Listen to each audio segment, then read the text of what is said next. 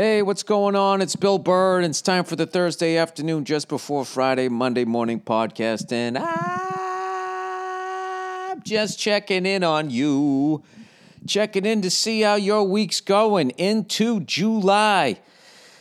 Oh my God, it's the July 4th weekend. Jesus Christ, I feel like every fucking weekend has been July 4th. How many more fucking burgers can I make on my fucking grill before they officially open the whole fucking thing? Well, according to the fucking rumors, they're going to shut everything down again. I mean, this is a goddamn quagmire. I'll tell you right now, man, I've seen some people step in some shit before that couldn't get off their fucking boot, but this is the stickiest shit I've ever seen. I mean, what the fuck do you do here? People got to go to work, they got to earn money, but then you got to stay home. Why the fuck ain't, this is obviously not work. The self-quarantining is not working. Or the self-quarantination, it's not fucking working. All right? Because all you need is one mouth-breathing fucking moron to go out and get it, and then it starts over again. So, this ain't like back in the day when they had influenza. I'm going to guess it was easier to fucking get people to quarantine back then. Simply because there was less people. You know? But then how the fuck did you tell people what was up? Wasn't no Facebook out there on the prairie, I can tell you that. But I would also think the fact that you could actually fucking die of it, and people died on a regular fucking basis back then, and death was a real fucking thing, you know, and then people also knew how to hunt. Like, well, shit, you know, worst case scenario, I'll just go back to fucking shooting shit in the fucking woods. All right, I ain't going down to the textile mill getting braid, dog. Everybody sounds like this in history, and everybody who sounds dumb today for some reason is going to have a Southern accent, which is stupid. I literally did a bit about that. The prejudice against the Southern accent. Anyway, speaking of that, how fucking funny is it watching how affected a very small portion of white women are with that word Karen? And they're such fucking idiots. They're literally trying to equate it to the N-word, saying that it's a racial slur.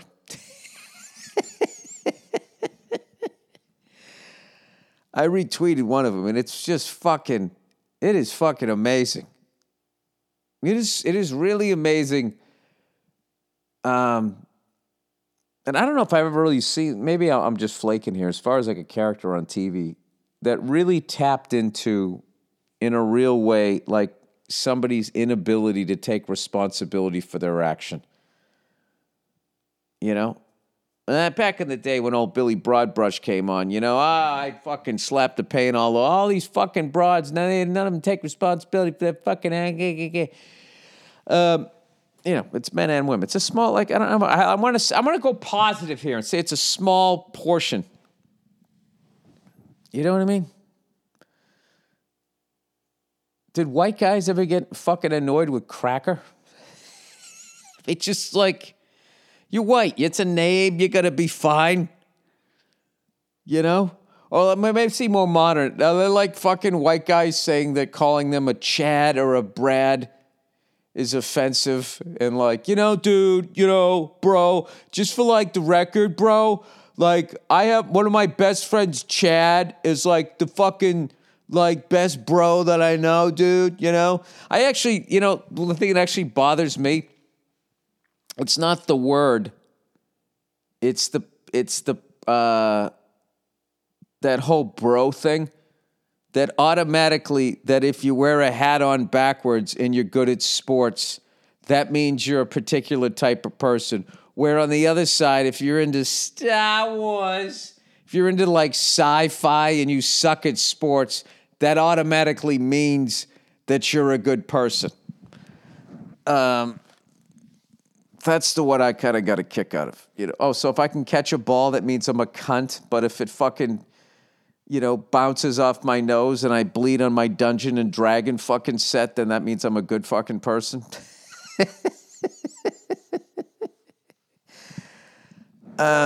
Anyway, it's all funny in the end of the day. But I guess we all have our sensitive parts of our personality. I'm in a great fucking mood. Did I even finish my first idea? So I just don't understand why all the times they flooded the economy with money to help out corporations, banks, airlines, Chrysler, anything out there to keep it fucking going. Now it's the fucking working man out there. And you can't just flood the market with testing. Free fucking testing. Just go down there, get people tested. If you come up with the shit, fucking stay home. If you don't, go to work. And I know that there'll be, people fucking antibodies. Keep the tests coming. I mean, why the fuck wouldn't you do that? Even if you can't get to everybody. Even if there's going to be some fucking, you ain't fucking testing me. I have a southern accent. I represent everything the bill doesn't like today for some stupid reason. Sorry. Dude, you ain't fucking testing me with that shit. What, do you got to fucking stick it in my ass? No one said that.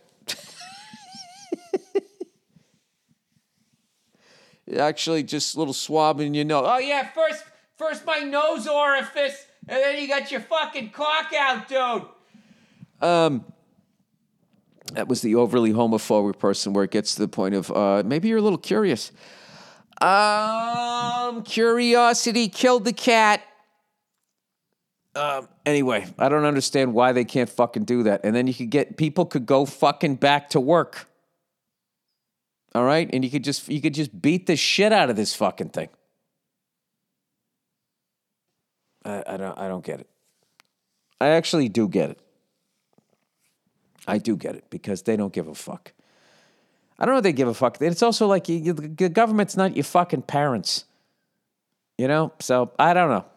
I don't have any solutions, but I'm in a great mood. Gee, Bill, why are you in a great mood? I'll tell you why. Because I was really fucked up for I don't know, probably about 6 weeks. This whole quarantine thing and not working and all of this shit was really starting to fucking bother me. And I was really missing stand-up and doing the shit that I love to do and traveling and all of that. But because of my childhood, I've learned that when something hurts, I literally lie to myself that it doesn't bother me. Mm-hmm. So then what ends up happening is it just starts building up in me and then just comes out in like misdirected anger. So I was getting really short with my family, which is brutal. And I couldn't figure out what the fucking problem was. And I took my wife for a drive, and we were up on Mulholland Drive. And I looked out, sorry, making you all yawn. I looked out over the valley, and I was like, God damn it, I miss flying. I fucking miss it. And I just said, you know what, fuck this. And I just called a buddy of mine up, who has this beautiful helicopter. I said, can I rent this fucking thing and just fly? And he said, yeah. So I went up. And I flew an A-Star 350, the one that the cops and the news reporters have, and I can't even tell you what it did for me psychologically, just to get out there, and I just fucking missed it. And I was really nervous because I usually fly Robinsons. I wasn't nervous. I was just sort of just like, I'm gonna suck at this. I hadn't flown since January 21st. The longest layoff, I think. I mean, it was almost fucking 6 months. And I got to tell you, the little bit of instrument training that I've done, I was able to fly, really well for me for that amount of time off. I mean, I still wasn't, the greatest or whatever. But God damn it, did I have a good time. And I only flew for like an hour, I just said, listen, I got the little window here. Can fly for an hour, and then I got to get home and make sure I'm home in time, to put my kiddo to bed. And lo and behold, I got out there really quickly, We went right up, did a quick loop around. It was funny. I kept extending how far the loop was because I was going on like Robinson time in my head, where I would be flying like roughly 100 knots. And this thing was just wanting to fly. That'd be if I took a 44. I don't know. I'm just used to the Robinsons, put it that way. And this fucking thing was just, it felt like at one point was just like lurching forward on me, going up towards 120 knots. You didn't want to fly above that. And I was like, all right, I need to slow down here. It was also, too, with the A-Star, you feel like you're flying like a nose-down attitude. And I just kept looking at the little ball there, and I was kept being above the horizon, and I was still climbing. I was like, what the fuck am I doing? And I just eased it forward, because I'm used to flying Robinsons, and I'm worried about a low-G fucking, low-G pushover, whatever the fuck they call it. And I was like, oh, wait, this is a fully articulated main rotor system. I can slam this thing forward. But I still didn't do it. I was still leading with the collective.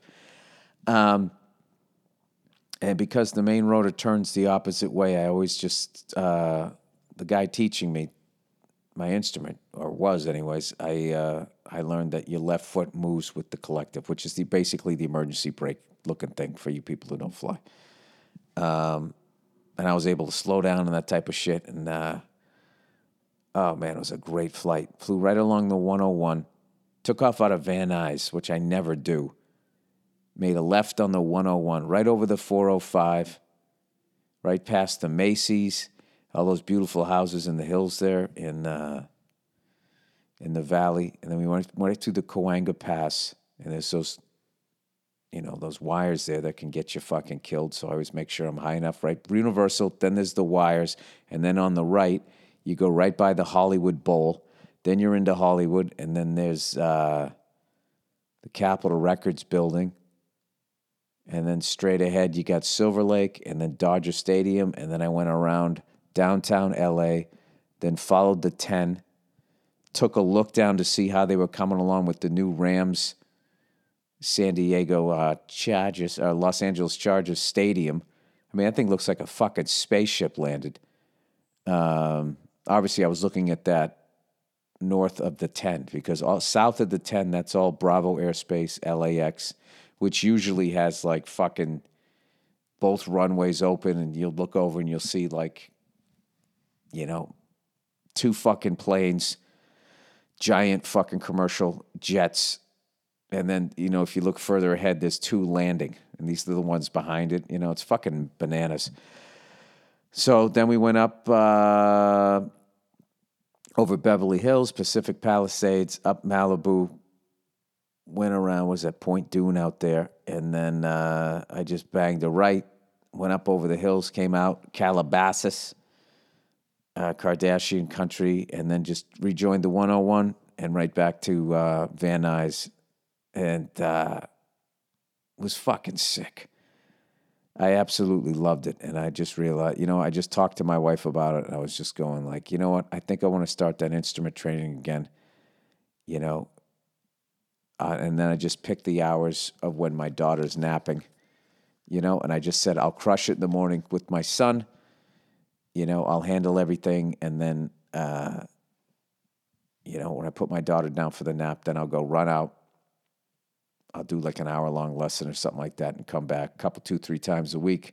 Gives me something to work towards because I'll be honest with you guys, I started fucking cleaning out my office and I'm essentially done. And when I'm done with that, I don't have anything else to fucking do. Which means I will then, what I've found is then I'll then settle into this fucking depressive thing of not being able to do what I love doing for a living, which is going out and making you motherfuckers laugh. That's what I do. And then I hear you laugh, and it makes me feel good about myself. And I haven't had that for 4 fucking months, and I'm feeling sad, man. Yeah, I don't think I realized how much I got out of doing stand-up. Like, I knew it in the beginning. It was the most exciting fucking thing ever that I was doing. I couldn't fucking believe that I was doing it. It was what I always wanted to do. It was what I fantasized about doing. But I just never thought I would do it because I fantasized about a bunch of shit when I was a kid and nothing ever happened.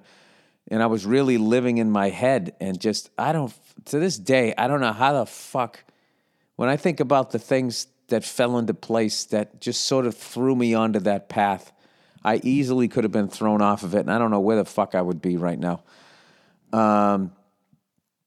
But in the beginning, when I would get a laugh, it would so fucking fill me up because it was all new and exciting and all of that type of shit.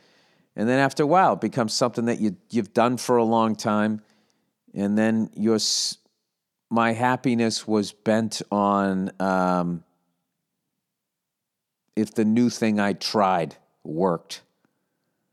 Or if I just showed some sort of growth. Although I will say I was having more fun than I'd ever fucking had right before this whole bullshit thing happened. But anyways, I miss it. I cannot fucking wait. I cannot wait for this shit to be over. And as they say that they might be shutting us down again. But it seems like everybody's finally on board using the masks. And once again, people, that is not a political issue. If we could just keep that out of the red tie, blue tie, fucking bullshit. This could have been such a great opportunity after all these years of the divide between the right and left. It could have been such a great opportunity to fucking bring people together. You know, on some, hey, we're all working on this common thing. But everything just becomes devices. That's all they do. And I just can't believe people keep taking the fucking bait.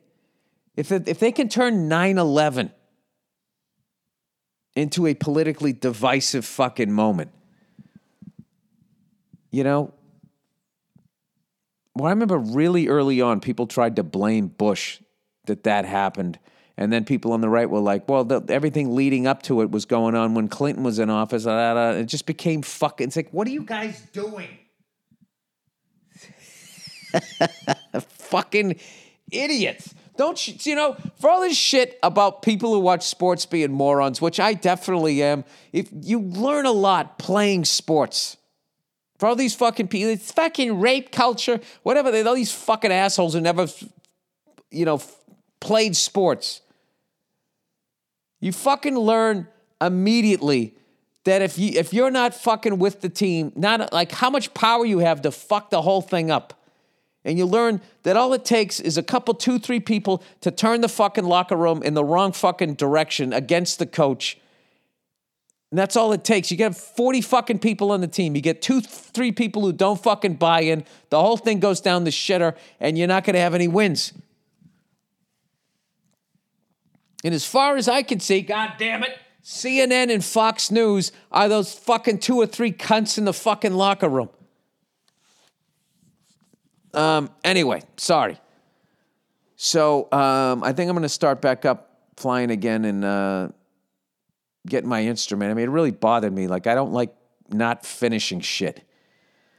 It's a habit I got into. I used to love not finishing shit. I was the biggest procrastinator ever, but it's the habit that I sort of got into, definitely got into once I got into show business, where I just sort of learned really quickly that nobody gives a fuck whether your dream comes true or not.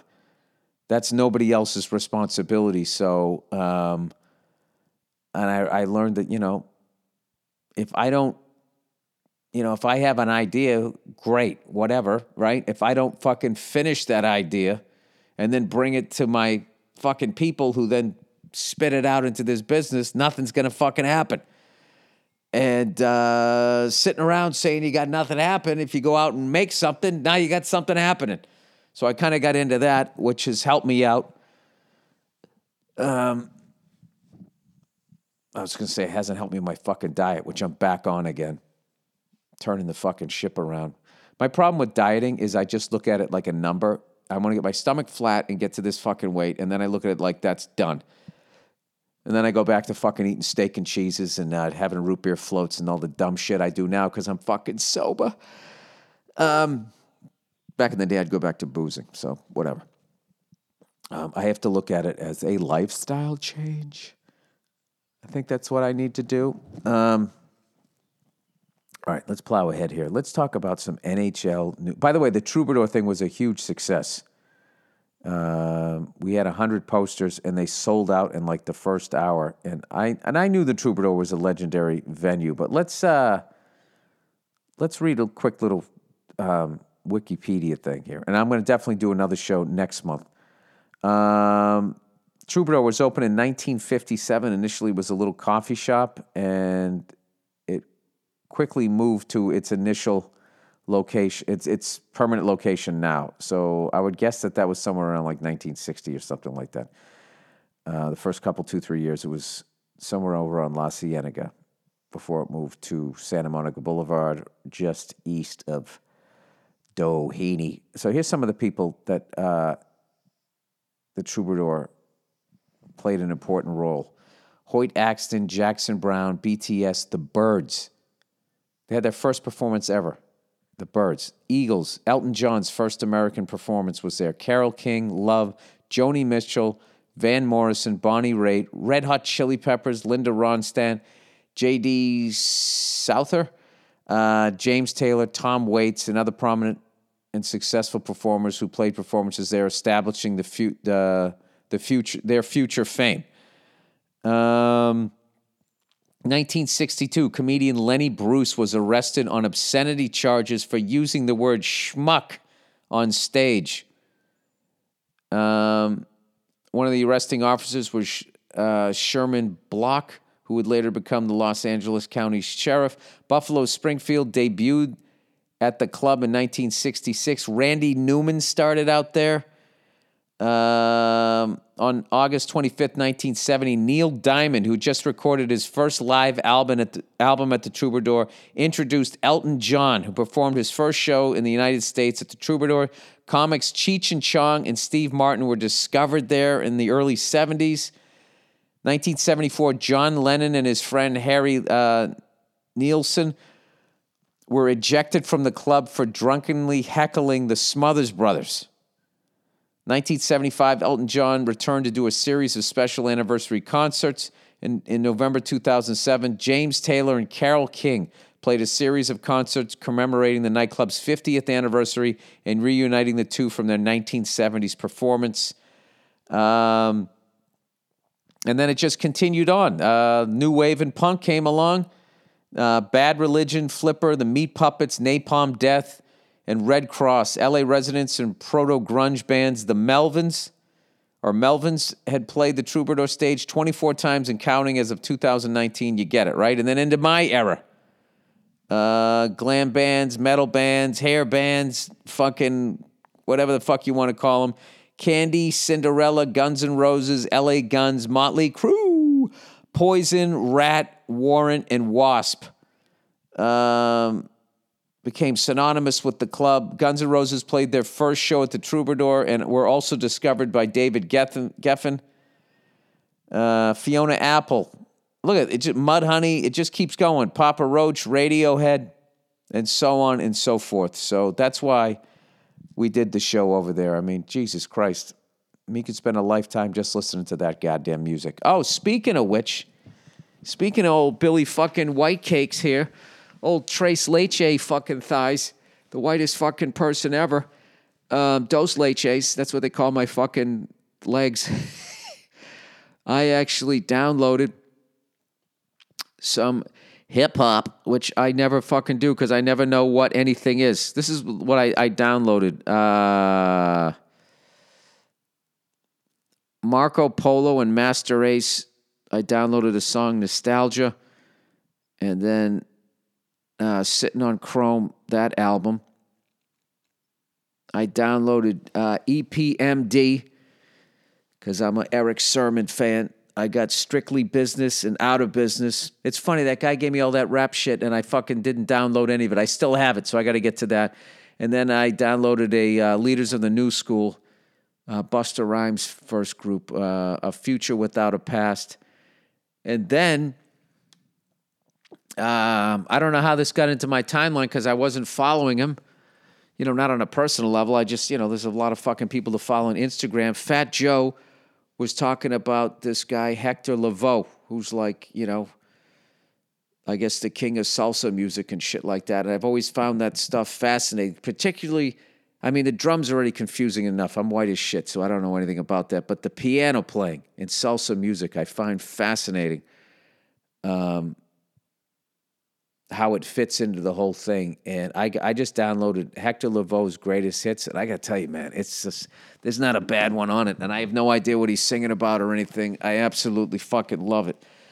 So there you go, little helicopter flying, a little bit of fucking new music, and all of a sudden I'm right as rain, getting ready for the 4th of July here.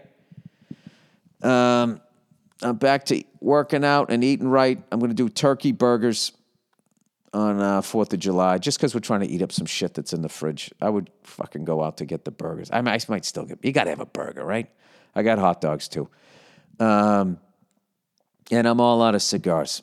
So I'm back to my cigar sabbatical. I had a great fucking time.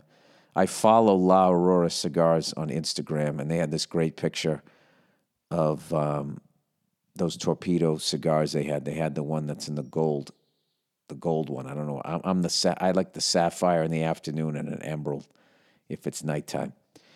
And I had a little cappuccino there. I don't even drink coffee, but there's just something about that whole thing. And it's always on some it's like sunny, but there's an overhang. There's some sort of coffee shop thing going on. It's just it's literally what life is about.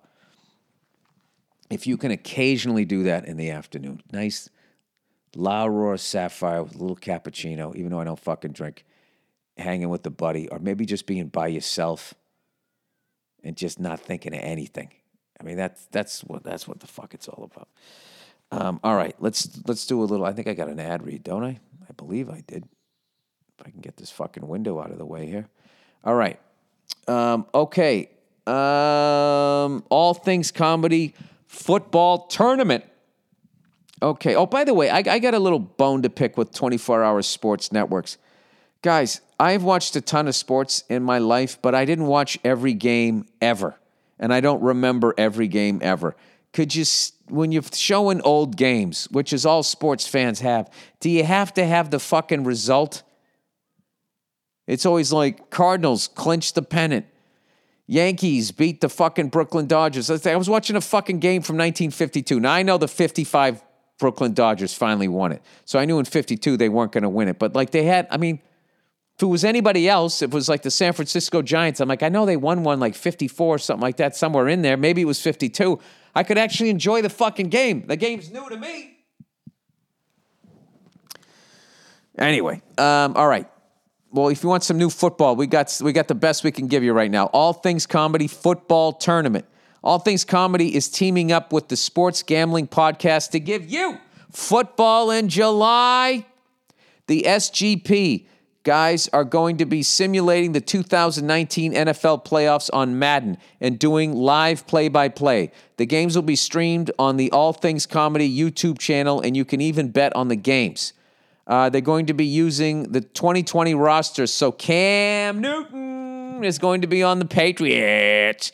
Plus, they're giving away $10,000 in sportsbook credits for their playoff contest. The first game starts on July 3rd, 8 p.m. Eastern. For all the information, go to sportsgamblingpodcast.com/ATC. All lowercase. That's sportsgamblingpodcast.com/ATC. By the way, speaking of which, what do you guys think about Cam Newton to the New England Patriots? Personally, I love it. I know by the end he was kind of getting a bad rap down there in Carolina, but I just think that that's not a good organization. Or I shouldn't say that. They're not in a good place right now, that organization. And with his talents, he got frustrated. And, I think he goes into with the Patriots and, the starting position is up for grabs, even though they said it was the other guy. I don't even know his fucking name. Sorry, 2 kids, under 3 and under. What do you want from me? I love that signing. And I think we shall see how that works out. But now that gives us definitely more than a fighting chance. am I nuts? Cam Newton's got plenty left in the tank. If things don't work out with the other guy, right? Am I crazy? I don't know. I'm just wishful fucking thinking. So next season, the season coming up here, which we should all be excited about, but the COVID, who knows what the fuck's going to happen. My thing was if the Patriots didn't somehow get back there, I wanted to see the Kansas City Chiefs versus the Tampa Bay Buccaneers, and I wanted to see Tom Brady win number 7. And that would be it. And then I just want to hear what the fuck they would say then. How he fucking cheated then. That's what the fuck. Then what the fuck are you going to say? All right, Buffalo Sabres trade with the Bruins. Rumor, right? All right, typing this shit in here. The trade rumor. That's that Eiffel guy, whatever the fuck, the Eiffel Tower guy, Jack Eichel, to the Bruins seems unlikely. Fuck. Well, it was like Jake DeBrusk, 2 other guys, and then 2 number 1 picks. I just think 2 number 1s was too much, but that would have been crazy. Although I love DeBrusk, but I'm wondering are the Bruins going to, or do they have any plans to address the fact that we have nobody to go out there and really to like settle it down, that people can just take liberties with us.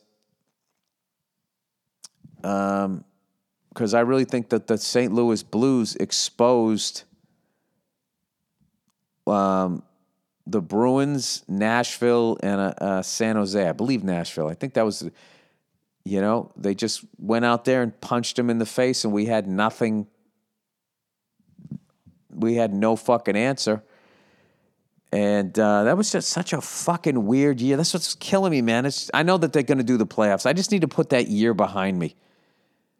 It was a particularly difficult fucking loss where it was just like, what the fuck? I thought you weren't allowed to do that anymore. Well, you weren't allowed to do it, but they can. Because they've never won one in 50 years. It was just like, what the fuck? And then I got this weird thing where it was just like, I loved the style of play St. Louis was playing. I missed hockey being like that. But then they took it away from us, and then one team's playing it, and then they stopped calling it. They called it all fucking decade. They penalized it out of the fucking game. I know. I sound like fucking I'm on a goddamn loop here. I'll never get over it. I'll get over it. I just need another Stanley Cup to go by.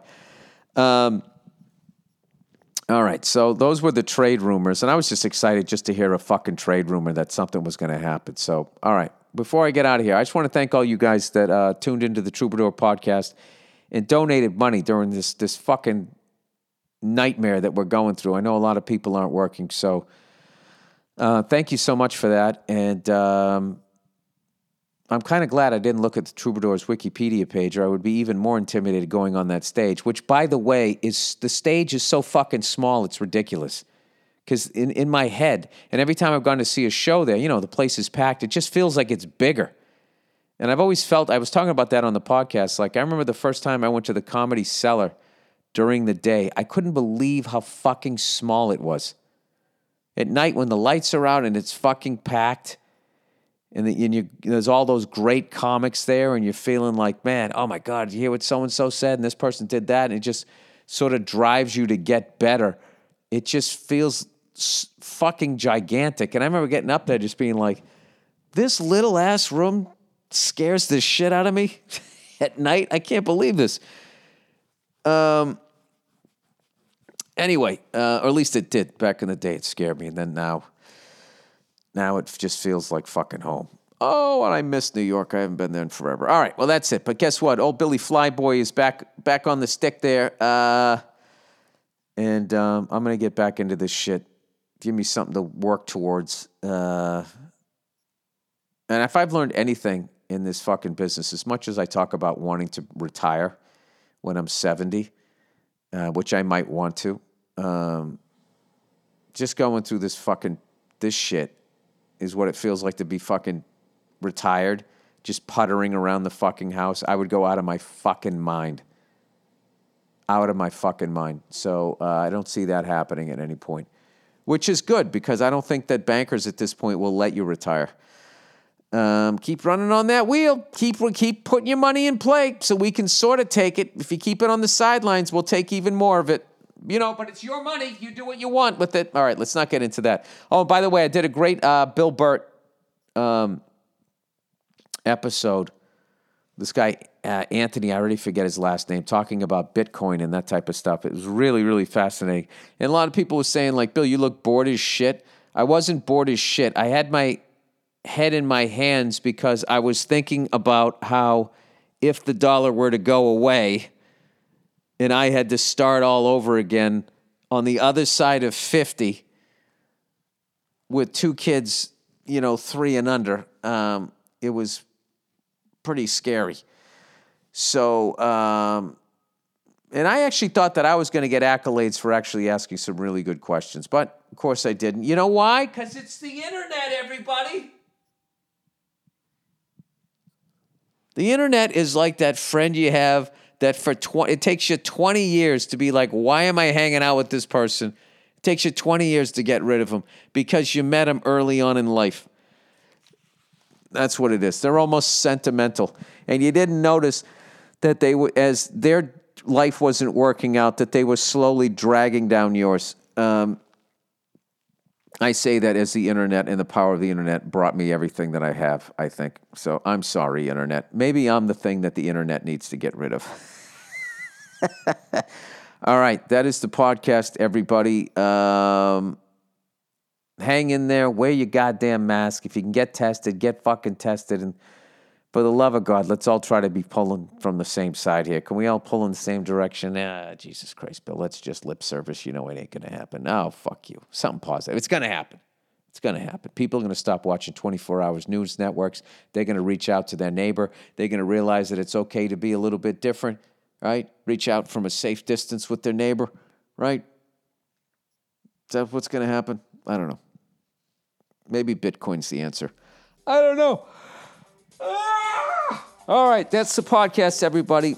Go fuck yourselves. Have a great weekend, you cunts. Happy 4th of July to everybody. And I will talk to you on Monday.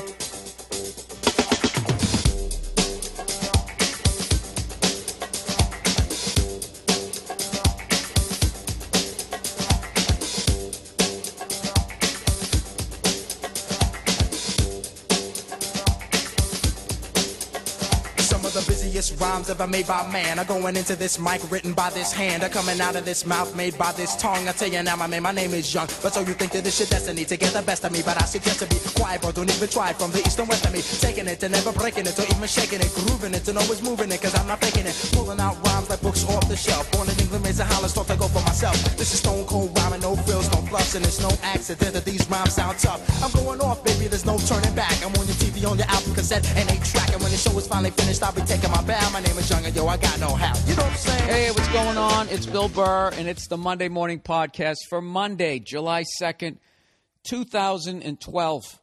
What's going on? It's the first week of July. Oh, my God, the summer is just flying by. Can you believe it? Can you believe that it's July? Can you believe that we spent all of June going, can you believe it's June? I hate people who say that. Even though I make fun of it all the time, which probably annoys the shit out of you, but I hate people who fucking live in the past. You know? Like, what did you think that you were going to achieve in June? You know, did you get a sunburn? Good. Well, then it was a good month. Yes, time isn't flying by. Yes, you are going to fucking die. So why don't you quit sitting around talking about how it's going by, and why don't you go do something? Huh? Hypothetical person that I never even heard say this shit. Do you know there's allegedly an asteroid? Not allegedly, I guess there is an asteroid. I mean, for all I fucking know, there isn't one. It's not like I have a telescope.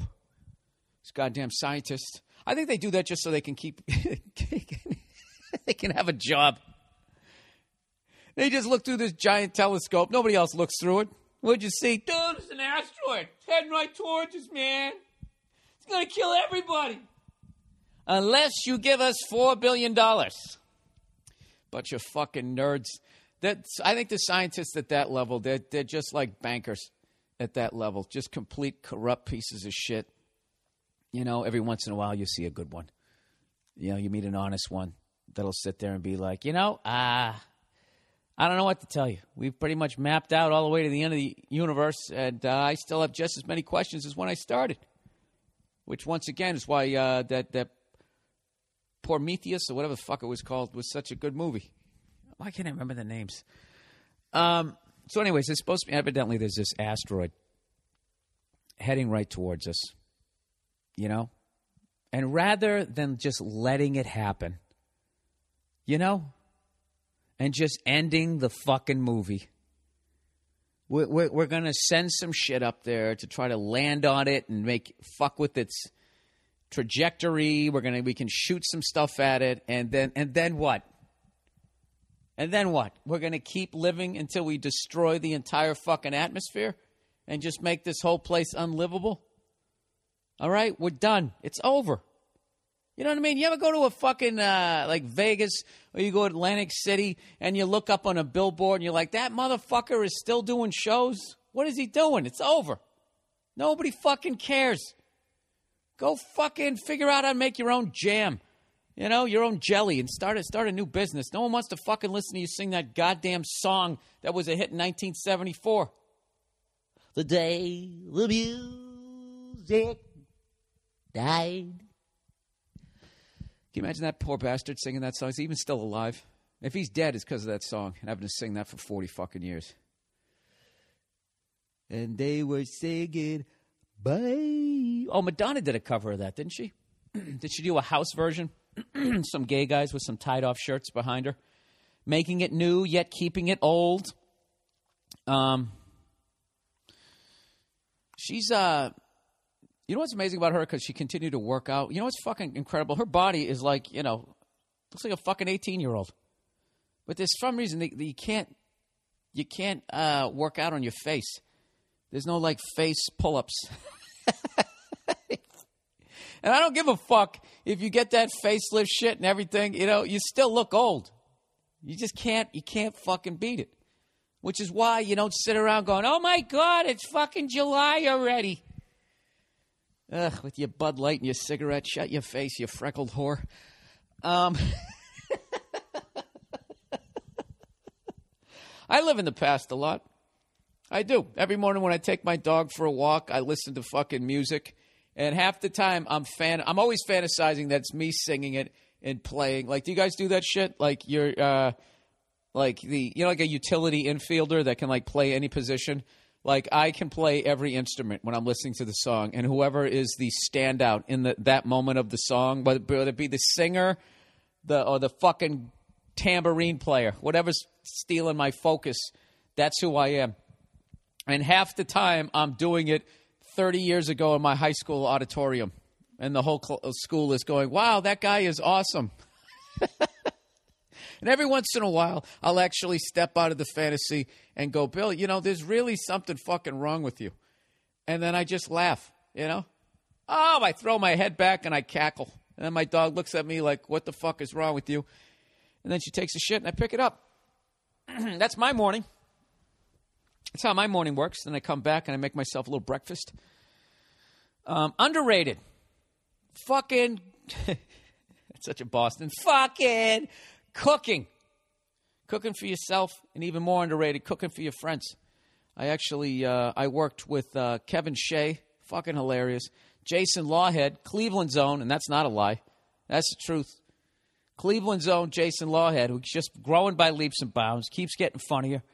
And I made those guys a dinner before we went out. Before we went out to Ontario, the Inland Empire. I was teasing them all fucking weekend about that name, the fucking Inland Empire. Who do you guys plan on conquering next? Just saying shit like that. It really is an impressive, badass name. Because I think they actually call it the IE, which is really bad. You should just call it the Inland Empire. You know, when you just have a regular name like Pittsburgh you got to come up with something to try to like jazz it up. Like, you know, when you come into the burg, when you come into be more, you know? And it's, yeah. Oh, I almost said the most corniest joke ever. Can you be more douchey? Ugh. Really? Fuck you. It's Monday morning. I'm entitled to that. But you live in a place, it's the Inland Empire. You don't have to fucking, you don't have to make up a name. You know what that fucking reminds me of? I remember a long time ago, at the tail end of the height of that fucking Def Jam style of stand-up comedy, where you could just talk about white people like they were borderline retarded, and white people would just sit there and laugh, even though none of it made sense, and you couldn't even relate to it. But the political correctness needle was at its peak, so you just felt like you had to laugh, because if you didn't, then you were maybe some roundabout racist. Do you remember that? Or is that just my world? I saw this one-man show on Broadway, and this guy was doing this whole bit, and he goes, yeah, me and all my friends, this Latin dude, he goes, me and my friends we'd go into Matty Hattie. And then he goes, that's Manhattan for all you white people. And everybody laughed. And it's like, I just, right there, I just zoned out of it that whole fucking show. It's like, fuck you, you cunt. You think I can't figure that out? Like that's some sort of, like you're some Apache, and I'm the goddamn Japanese, and I can't break the fucking code. I'm in Manhattan, you dumb cunt. It's not like I'm watching this in Kentucky. I'm in fucking Manhattan. Oh, Jesus Christ. Fucking remix the name of the goddamn town I'm in. And it is a town. Manhattan is a town. I know it's a bunch of people there and everything, but it's really fucking small. With no traffic, you can drive from one end to the other in like 10 minutes. I mean, you're hauling ass, but you can do it on the highways on the side. I mean, you can do that with any fucking town out there. Right? And they just got everybody jammed together and fucking, you know, shooting up into the sky. That's the thing about New York. I told you that before. Is like you got to, you should live there at some point in your life and do it sooner rather than later. Do it in like your 20s and then a little bit into your 30s and then get the fuck out. That's perfect. That's fucking perfect. I was just talking to Nia about that this morning. We were cracking up about it, like how we got out. I mean, I actually stayed there too long, but got out at the right time. You know what I mean? You know what it is about, man? You just can't get any fucking privacy. Everybody's just jammed in with each other. And then, like, you don't give a fuck when you're young, when you can go out and drink until fucking 3 in the morning, wake up, still have abs, and go to work at 7 in the morning, you know, to fuck with some third world country's economy or whatever the hell it is those cunts do down on Wall Street, right? You can do that. But fucking, you start getting into your 30s, and you can't do it anymore. You just want to come home, and you want fucking space, and you want quiet, you know? You can't fucking sit there, and then there's going to be some new 20-something-year-old moving in next year. He's going to be fucking raging for 3 years and going through breakups and fucking screaming at fucking girlfriends and all that crap. And then there's going to be the person down the hall that's like 10 years older than you, all right? And you're starting to see them slipping into that, you know, getting a few too many pets, becoming like agoraphobic. You know what I mean? It just gets depressing after a while. So now it's great. I can live out here, and then I'll come back there. I'll do a gig. I hang for like a week, and then I get the fuck out of there. But I got to admit, when I go into the comedy clubs, it's horrific. I walk in, and I'm looking for familiar faces. My eyebrows are up, and I'm looking around, and there's nobody there that I remember anymore. And it fucking kills me. It's why I hate going home to my hometown. I hate it. Because I moved away so long ago, when I go back, it's like a fucking time warp. And I think I'm going to walk around town seeing people that I know, and I don't see anybody. And then maybe you run into somebody that you do know, and hopefully they've been going to the gym, because if they haven't, they're going to quickly remind you how fucking old you are. And I swear to God, at that point, I want to kill myself. Then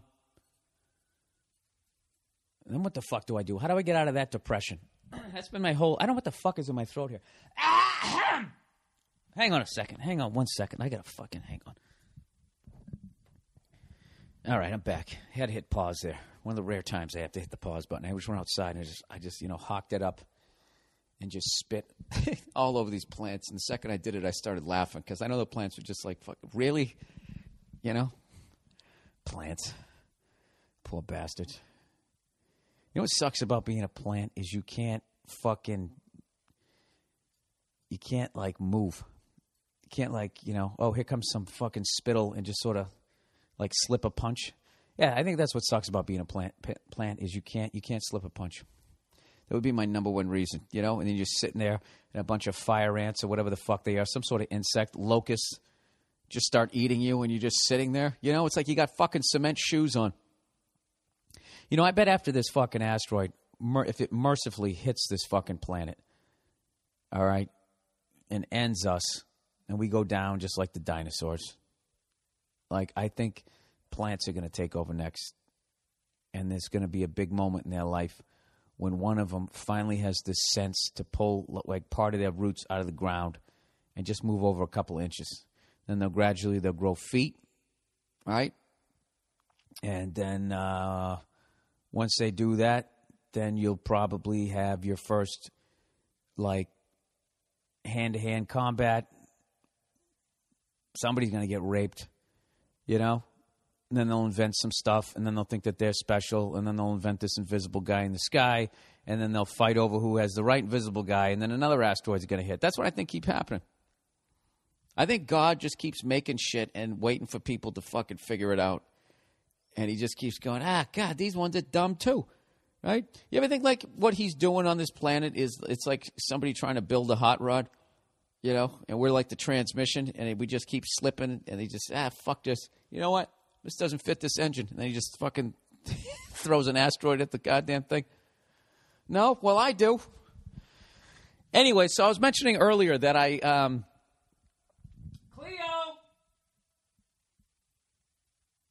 come here. Hang on a second. Cleo! Get in here. Sit down.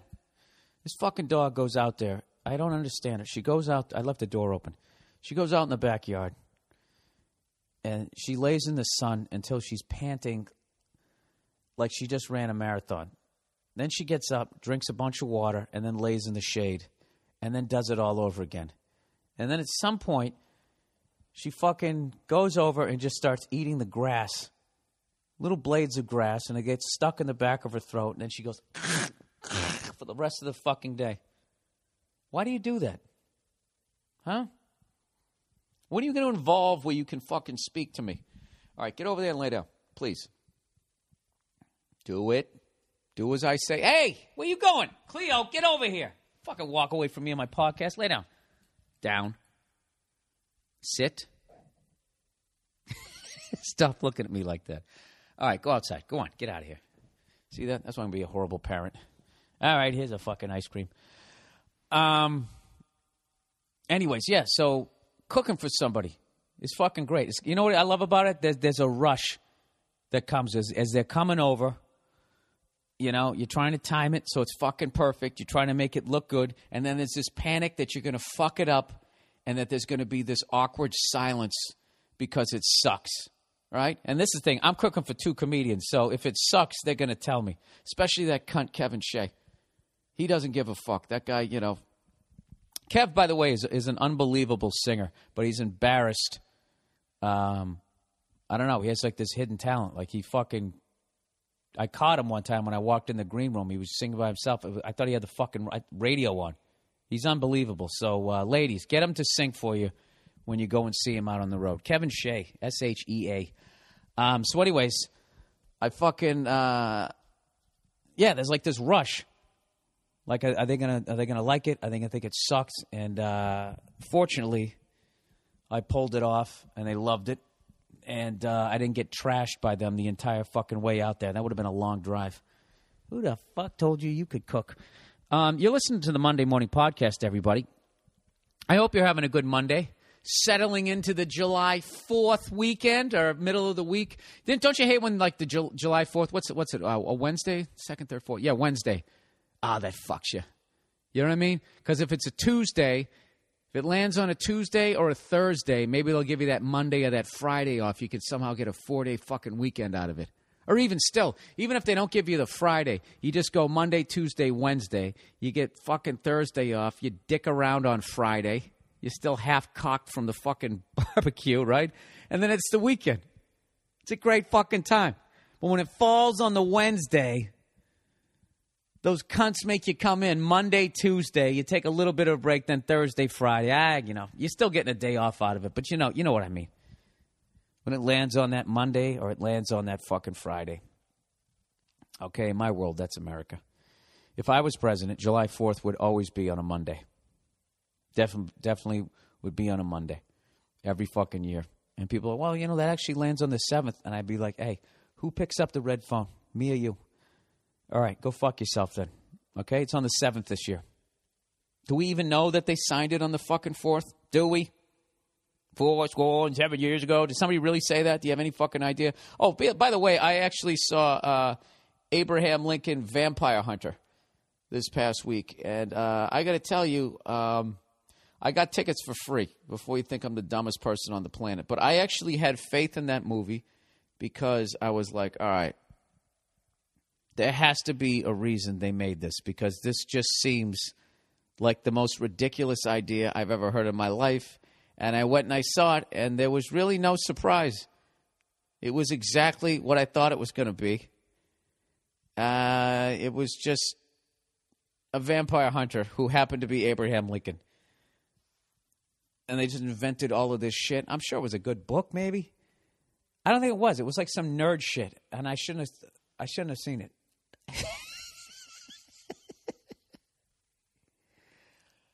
That was all right. I was drinking when I saw it. I was fucking hammered by the end of it. You know what I mean? It's like when your team goes down 11 runs, fucking 2 innings in. You're like, fuck it, might as well drink.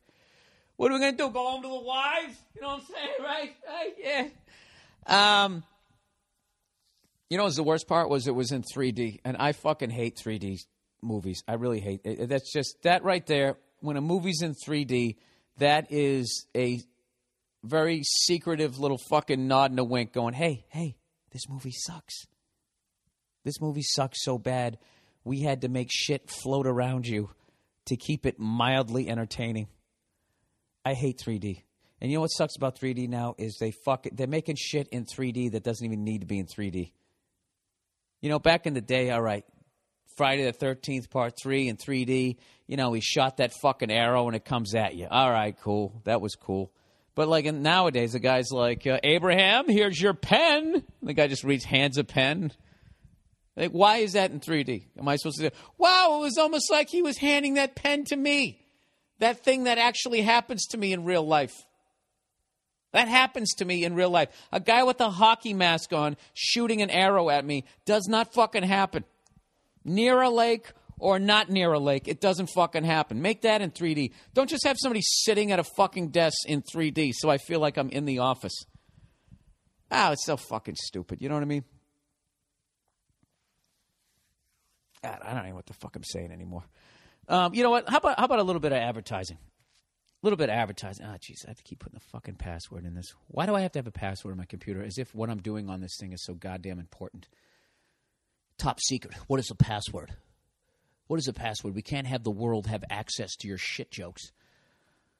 All right. No, I'm in the wrong area here. I'm in the wrong area. Find it. Here it is. Okay, quick advertising. Only two this week, all right? Amazon.com, everybody. Hey, do you go to Amazon.com and you buy yourself some Freddie Mercury tank tops and dance around your bathroom, sweating it up, right? Well, if you'd like to donate to my podcast and the Wounded Warrior Project, just go to BillBurr.com, click on the podcast page, take your pretty little eyes, scan over to the right, you're going to see the Amazon banner. You click on that, it brings you right to Amazon, and then purchase till your heart is fulfilled. You don't have to buy anything. I'm not saying that. There's no pressure here. This is the soft sell. I'm leaning back right now. I got my hands up in the air like, hey, I didn't touch them. That's how I'm doing this whole sales thing, okay? So don't feel like I'm pressuring you. You can walk right out of the showroom. I'm all right with it. I made myself a turkey sandwich and an apple. I'll take my lunch. It doesn't raise the price or anything. You buy whatever you want on Amazon, and then they kick a percentage back to me, and I take 10% of that. I give it, and then I round it up to the nearest 100. I'm going to actually kick in some even more. I've been doing all right lately, and it's just a great cause. It makes you feel good. So if you do it, God bless you. If you don't, I understand. Hands are up. Hey, not trying to make you do anything you don't want, sir, ma'am.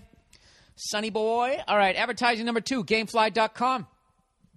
Gamefly.com. Are you sick of the real world and want to disappear in 8,000 video games where you're a hero instead of the person you truly are?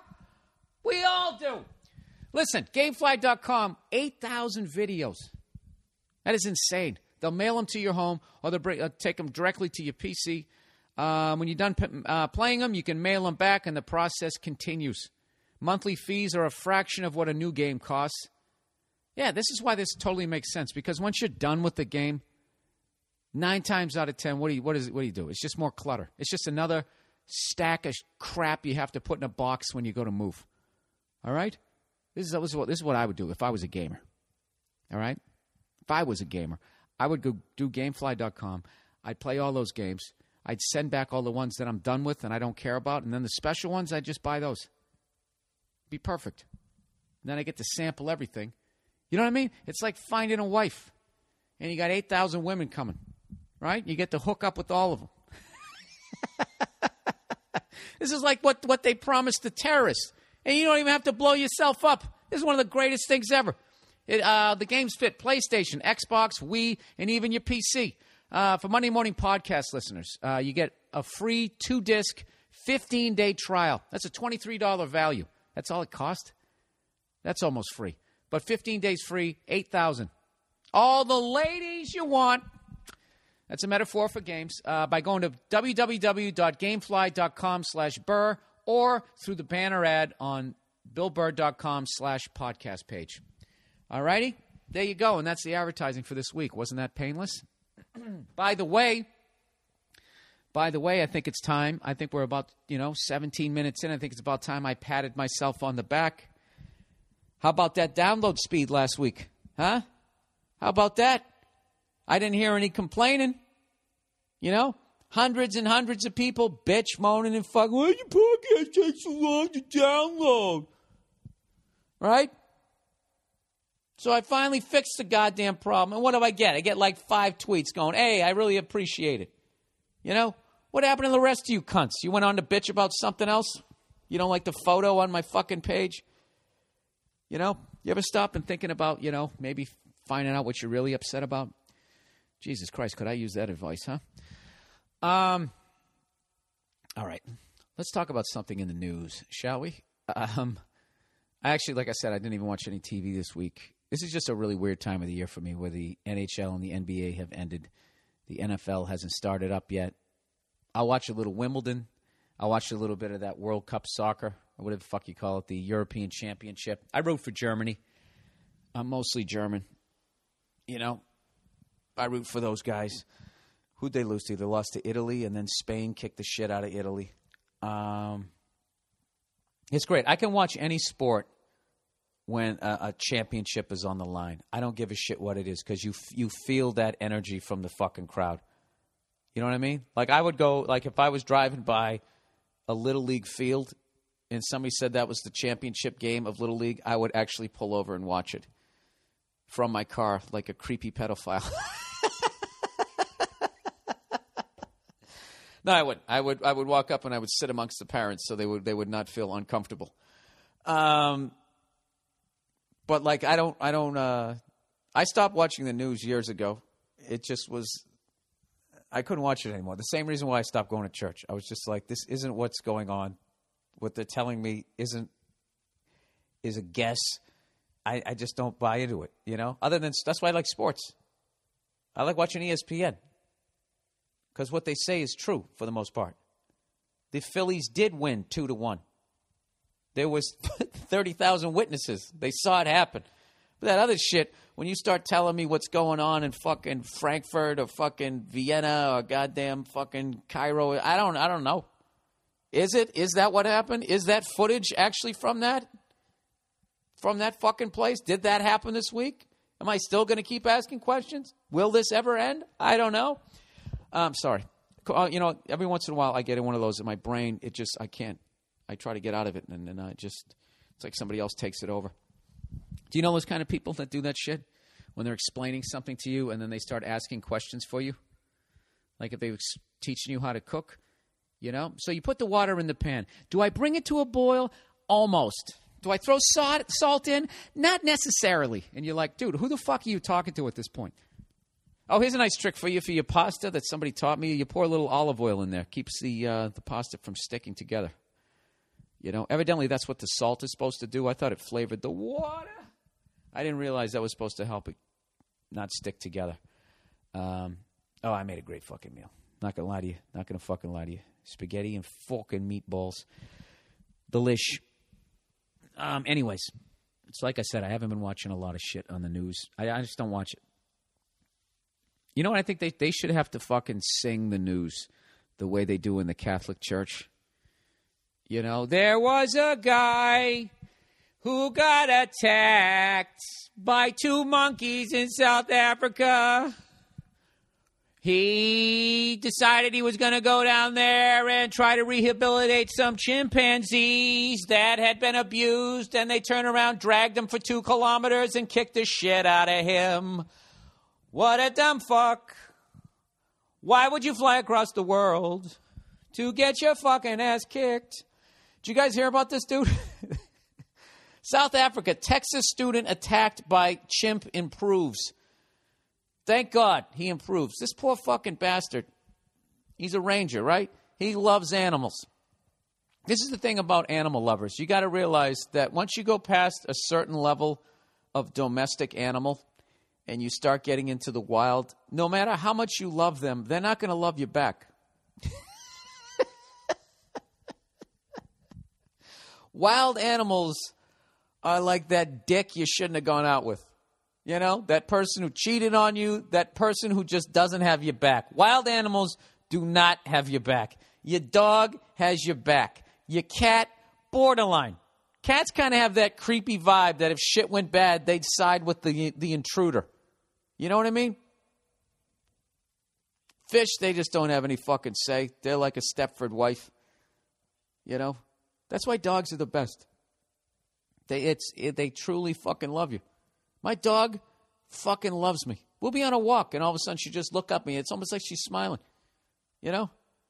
How fucking warped do I sound? She's probably just panting, and it looks like she's smiling. And she's probably going like, why does he have this fucking rope around my neck? This doesn't make any sense to me. If I really wanted to, I could rip his fucking face off. But in my world, I'm so in love with my dog. I'm, look, she's smiling at me. But that's not bad when you just have a dog. I think people who fucking, you know, fuck with animals for a while, wild animals, they start thinking like, oh, look at the cheetah. Oh, she's playing. And all of a sudden, this fucking launches itself at you. All right. I believe that we came from monkeys. I believe that we came from the apes. I believe something else, so there's 3 in a row, and this sounds smooth. But I by no means think that those fucking things like us. I don't give a shit if I teach it sign language and the chimp's sitting there going in sign language, hey, I think you're a cool guy there, freckled-faced cunt, you know? There's no fucking way I'm ever going on the other side of the goddamn cage. This poor bastard was on the other side of the cage. He just got too close. That's how fucking insane a wild animal is. Chimpanzees, they say, have the strength of six men. This dude got attacked by 2 chimps. That would be like getting attacked by a flash mob. Okay? Like 12 fucking people. They just grabbed this motherfucker by his ankles. They reached underneath. I mean, I don't know what kind of bullshit cage they had. It was like a compound, you know? So they put up that cheap wire shit when you don't want a rabbit to come in and eat your lettuce, right, in your garden. Like, they put that shit up. So this fucking guy's sitting there, you know, is like going, doing that shit. And he's like, what are you guys trying to tell me? What are you trying to tell me, right? And he's trying to sign to him. You guys want to play Frisbee, right? And they're sitting there talking to each other going, just 2 more inches, 2 more inches. Look at this dumb motherfucker. He wants to play Frisbee, right? And they reach underneath, grab him by his fucking ankles. Strength of 12 men. They fucking pull him right underneath that goddamn thing. Like when you go to Quiznos and they stick your sub right through that poor excuse for a fucking brick oven. Yanked that motherfucker right underneath. Oh, my God. And then they dragged him for like another fucking 2 kilometers. However fucking far that is, I don't know. In my world, that's, what's that, about a mile and a quarter? Because I know like 60 kilometers is like 40 miles an hour. Who gives a fuck? They drag this son of a bitch basically through the length of every football stadium in the NFL. And I can guarantee you it wasn't the nice turf that those guys play on. This was the natural habitat. Like, I can't imagine the vice grip strength. Those fucking things, man, they'll rip your foot off, they'll rip your balls off, they'll rip your face off. They'll rip it off like you open a fucking goddamn thing of yogurt. Goddamn ice cream when you just take the lid off. They do that to your face. What the fuck are you doing near these goddamn things? You know? Jesus fucking Christ. I would have 2 tranquilizer guns, and I would be wearing one of those fucking, you know, those suits you wear when you think you're going to get bitten by a shark? That chain link shit? There's no fucking way. There's no way. Fucking catcher's mask welded to my face.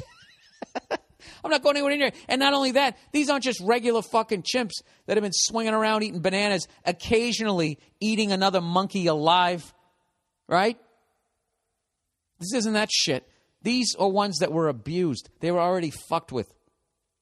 Okay? And having adopted a fucking abused dog and the goddamn schizo shit that thing does, I can't fucking imagine a goddamn schizophrenic fucking ape. 2 of them. Strength of 12 goddamn men. And you're going to walk near the cage trying to sign, hey, how about the weather, Frank? Or whatever fucking human name you gave him. You're out of your fucking... God bless you. Your heart's in the right place. Fortunately, this kid doesn't seem like he had any damage like that. But like this dude was so in shock, like they were finally able to just like stitch him up and stabilize him. And evidently he's not in critical condition. And it doesn't seem like... It seems like he still has his balls, his feet, and his face, which is incredible. But they say, you know, he has bite marks and fractures, plural. Oh, my God, just treating you like a fucking rag doll. That is the most horrifying shit in the world to me. Nature is the most horrifying shit. I would rather have... Oh, let's see. You know what? The human equivalent, someone has to come into my house with a fucking chainsaw. I can deal with the goddamn... I could deal with a machete. All right? I could deal with that. Chainsaws, that's hardcore. I could fuck a machete. I could deal with. I think I could fucking do the Sugar Ray Leonard, you know, stick my face out and then pull it back when you took a swing and then fucking try to take both your legs out.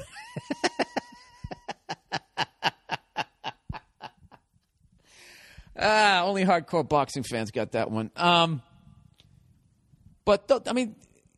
If you were in a room with the chimp and that thing goes fucking ape shit, no pun intended, that thing is on the floor, it's up on the ceiling, it's across the room, it's like a comet. And you're sitting there dealing with human speed. Dude, that's why we got the brains that we have. That's why we're so much smarter. We have to be because we're so fucking slow.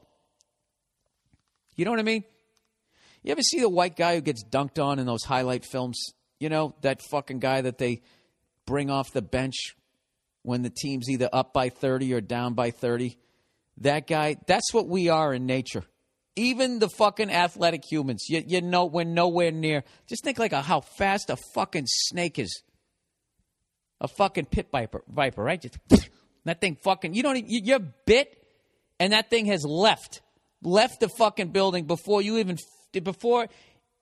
that signal from your fucking leg going, hey, we just got bit by a goddamn pit viper, even reaches your brain. That snake is already leaving. And then you go, and then as the realization that you got bit hits you, you're already collapsing. Why the fuck would you go out there? You know, I don't know. We had to be that fucking smart. I can't imagine that the goddamn fear back in the fucking day. You're walking around with a bunch of goddamn Neanderthals or whatever. Neanderthals, I guess is how you're supposed to say it. I said Neanderthal my entire life, but it's Neanderthal, I guess. And what else was there? There was 2 tribes. One of them died off. There was the Neanderthals, and then there was the fucking Cro-Magnums. And I forget what the fuck we are. One of them won, and the other ones... one of them was a little bit smarter, and the other ones were a little dumber. And the dumber ones died off. All right? And some people have a little bit of that Cro-Magnon or Neanderthal in them, because, they're people. They fuck, right? It's going to be the dumbest educational podcast you're ever going to fucking hear. I just totally lost my train of thought. What the fuck was I talking about? Oh, Neanderthals, right? So I can't imagine just fucking walking around. Did you ever see that shit when they did that whole thing on Cro-Magnons and Neanderthals? Like, one of them was, like, fucking slower, like the fucking white dude in the NBA. And one of them was a little bit quicker, a little bit smarter. So they fucking did this shit where, like, when they would show them, like, taking down some prehistoric bison, like, the fucking little smarter ones, they could fucking, that shit. They could slip a punch. They could throw a goddamn spear. They could do it from a fucking distance. Like this fucking jackass. He was too close to the goddamn cage. The fucking Cro-Magnons, whatever, the dumber ones, they would just brute strength. They would fucking run and try to tackle the thing, and someone would, separate their shoulder or break an elbow, and there's nobody around to set that shit. Every step in your fucking non-existent shoes and your big stupid prehistoric foot is just having that pain shoot through your body. I just can't imagine. I can't imagine sitting there looking out of a cave and everything is that much faster than me, and I don't have a fucking door. I don't have a gun. You just must be just sitting there like, and you can't really communicate to the other person because language hasn't been developed yet. So you're just having that what the fuck look on your face. That was probably one of the first phrases invented. Like, are you shitting me? Or can you fucking believe this?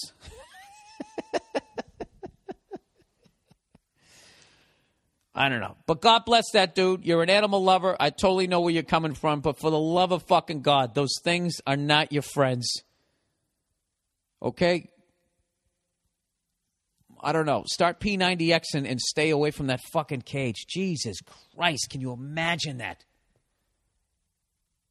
I am getting dragged away by two fucking abused chimps. And you know goddamn well he saw that fucking Oprah one episode where that woman came on with no face. I know he was fucking thinking of that shit. I hate those motherfuckers. You know what it is? I like gorillas. I hate chimpanzees, and I hate those little monkeys. The little motherfuckers that throw their shit at you. I can't stand those fuckers, and I hate chimpanzees. I always hated those motherfuckers. I didn't know why, and now I know why. That was my inner fucking whatever the fuck, caveman telling me, get the fuck out of here. Go back to the cave, stupid. I don't trust them. I don't trust those fucking things. You ever go to the zoo and your eyes meet with like a lion?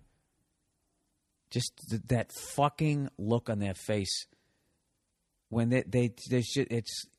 I've said this before. It's like the same look like when a hooker looks at you.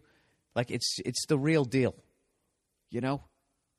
This isn't some fucking bullshit flirting, playing hard to get a couple drinks out of you. It's, yeah, you got $20, I will suck your dick. What? You know? Lions got that same look on their face. Like, yeah, if you weren't in that fucking armored vehicle or on the other side of this, yeah. If I was hungry, I would eat you, and no matter how much you screamed, I wouldn't give a shit. It would actually excite me more to rip your fucking head off. There's no way. There's no way. There's no fucking way.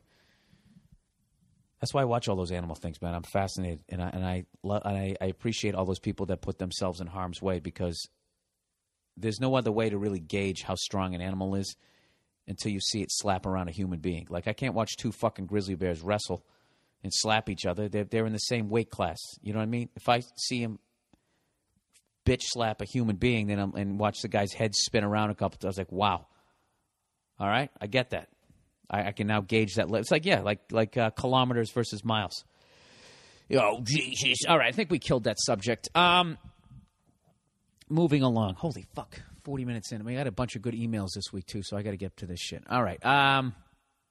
By the way, if you'd like to email me and tell me to shut the fuck up or ask me a question or anything, the official podcast email is bill@themmpodcast.com. Bill at the capital M, capital P, oddcast.com. That's it. All right? Okay, here's the first question. Alcohol. Hey, fuckhead, what's your favorite type of beer? How often do you drink hard alcohol? Not sure why I want to know so badly, but for some reason I do. Go fuck a poll. You know, people, just because I have an over-the-top podcast doesn't mean that I don't have feelings, too. That was a guy, like, I've been such a cunt to everybody who's written into me. Like, he's like, all right, I'm going to be a cunt to you first. So I guess I deserve that. All right, what are the questions here? What's your favorite type of beer? All depends. It all depends. There's beers that I like because they take me back to a fun time in my life. Michelob Light, Budweiser. Every time, if I haven't had those beers for a while, Michelob Light's the first beer I got drunk on, and Budweiser was the king of beers. And I was a child of the 80s, where you actually got a tattoo of the Budweiser label on your arm, you know, as opposed to this fucking shit people do nowadays with Chinese writing, and I don't know, that's even old. So, like, whenever I drink that shit, it just takes me back to, like, when I lived in Massachusetts, season tickets to the Pats, fucking Bruins, Boston Garden, you know, trying to fucking get laid, you know, working in a warehouse, no fucking debt, you know, all that shit. So, I've tried the snobby beers. You know what's funny? I don't like Belgian beers. I don't mind Blue Moon, but they're too sweet. They got that sweet taste in them. I don't like that. I like beer more with a bite. I like German beers. Yeah, it all depends. I had like a fucking major thing with Guinness for the longest fucking time. And then I went over to Ireland and I tried the Guinness over there, and I couldn't tell the difference. I was like, I thought it's supposed to taste better over here. And I drank it all fucking week because I loved it. And then when I came back to the States, then the shit that they had in the States tasted like ass. And I've never kind of been able to go back to it. So I don't even know if I answered the question. And how often do I drink hard alcohol? Not that much. But when I do, oh, Jesus. I like scotch and I like whiskey. I do. You know, I saw somebody recently who's been just drinking nonstop, like always embraced the lifestyle. You know, cigar smoking, fucking whiskey drinking, hardcore. And, oh, my God. Dude, you can do that for a little while, but you do that shit into your 50s, man. You get that, your bottom lip always looks like you just put fucking chapstick on it, you know? And then you get this big head. You look like this guy, he looked like a fucking old woman. I can't even tell you, he still has like a great head of hair. And he had like this badass rock star haircut that was a little short. But because his head was so fucking big and his torso was all fucking, you know, man-titted out, that's what he looked like. He looked like a Eastern European 60-year-old woman. You know those women who look like they could rip a tree out of the ground? I think Bill Maher said that. They asked him why he doesn't drink anymore. He goes, yeah, you know, after a while you start looking like Ted Kennedy. He's absolutely right. All right. Beef curtain advice. And for those of you in the States, that's a slang for the hoo-ha. Beef curtains. Do the math. Think about it. All right, you ready? Okay, here we go. Here's the situation. I have a wonderful girl in my life. Oh, what? She doesn't know how to fuck? That's what I'm guessing. I'm guessing this is the way it's going. I have a wonderful girl in my life, great attitude, humor, big tits, nice ass, and a good family. Jesus Christ, dude, marry this girl. Sure, it seems good for now, but I have one issue. She also has some mean beef curtains. Then he put in parentheses, pussy lips, just in case I didn't know. That kind of bug the ever-living shit out of me whenever we get down to the dirty business.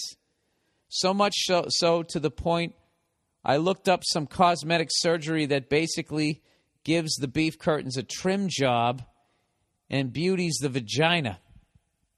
Wow, dude. Wow. All right. Now, before I read the rest of this, if you're going to fucking ask me how to have this conversation, like, listen, love, I love you. I love you. I love your family. I love you, your heart, everything. But is there any way you could trim your beef curtains? Maybe you can get away with it because you got that cool accent. I don't know. But she has it too, so she's not going to give a fuck. You can maybe pull this off with some foreign chick. Anyways. So he looks up cosmetic surgery to try to beautify the vagina. Now, I know by now I must sound like a douchebag focusing on the little things. No, because women do that too. women focus on little things like that's a serious issue, dude. Sex is a big fucking thing. But anyways, he says, but my thinking is I'm truly going to pull the trigger. He spelt it that way. And keep this woman all to myself for the rest of my life. Aren't I entitled to have a great-looking vag to look at for as long as our bodies don't wrinkle away? Wow. I know there's a lot of women are fucking annoyed by this one. Yeah, what about your fucking dick and your wrinkled balls? Why don't you get a facelift for your sack there, buddy? I know they're all saying that. How can I ever bring this option up to her without, I knew he was going to ask me, without completely destroying her feelings or making her hate me for being so pussy conscious? Thanks for the read. Now go fuck yourself. All right, this is a simple one. Dude, there is no fucking way you can bring that up to her without absolutely completely destroying her feelings. So you either need to accept this or you have to let her go. That's it. That's it. I mean, I would think that if you actually truly cared about this girl, now all the chicks are going to be like, oh, I knew he had a heart underneath all those C words. If you truly care about this girl, I would think that wouldn't matter. You know, and if she looks the way she's saying, you're saying that she looks. I mean, what are we talking here? Like, how far down are these things hanging? Is it like, you know, it's. I mean, if she got them, both of them pierced, could you like do like? Could you like? Oh, it's bad. I was say, could you be like do like that Olympic? What the fuck is that thing? You're on the rings. Could you do that and still swing your feet up and not hit her pussy? Are we talking like it's that bad? You know. If you did the Iron Cross, would your head be in her pussy? Like, how far are these things hanging down? Hey, now, what's the deal with beef gardens? All right, dude, there's no way. There's no fucking way, and don't do that to her because she can't do anything about that. If she had a problem with her fucking vaginal area, you would have known by now because she would have been self-conscious and she would have brought it up the way sometimes girls do about parts of their bodies. And they are super self-conscious about their bodies because we're so fucking visual, all right? I told you one time one of the first girls I ever hooked up with, when I got her shirt off and her bra off, she rolled her eyes, and I thought she was thinking that I was like, oh, my God, like, I'm not doing it for her. Like, she's rolling her eyes like this guy's lame, and I found out later she was self-conscious about the size of her breasts. So I totally took it the wrong fucking way. I made it all about me because I'm self-involved. So, don't do that to her, all right? Either you can that's one you just silently have in your head. Either you accept that shit or you move on. But there's no reason to hurt this person because you're a shallow cunt like me. All right? All right. Cheers. Sister. What is it? Sisters a. Oh, Christ. I can't even fucking read it. You know what it is? I put it into a different document and it doesn't show it. For some reason, capital letters don't show up in this. This new fucking computer, I'm just not liking it. I have to read this because I think this is a funny title. Hang on. You know what's funny? I always do that. Hang on. You know what that's from? A long time ago when fucking, when Eric Clapton did Unplugged. And they played that stupid, would you know my name, like 9 million times that fucking summer, and you want to kill yourself. But he's got a moment during that his Unplugged, where he starts a song and he fucks up and he goes, oh, hang on.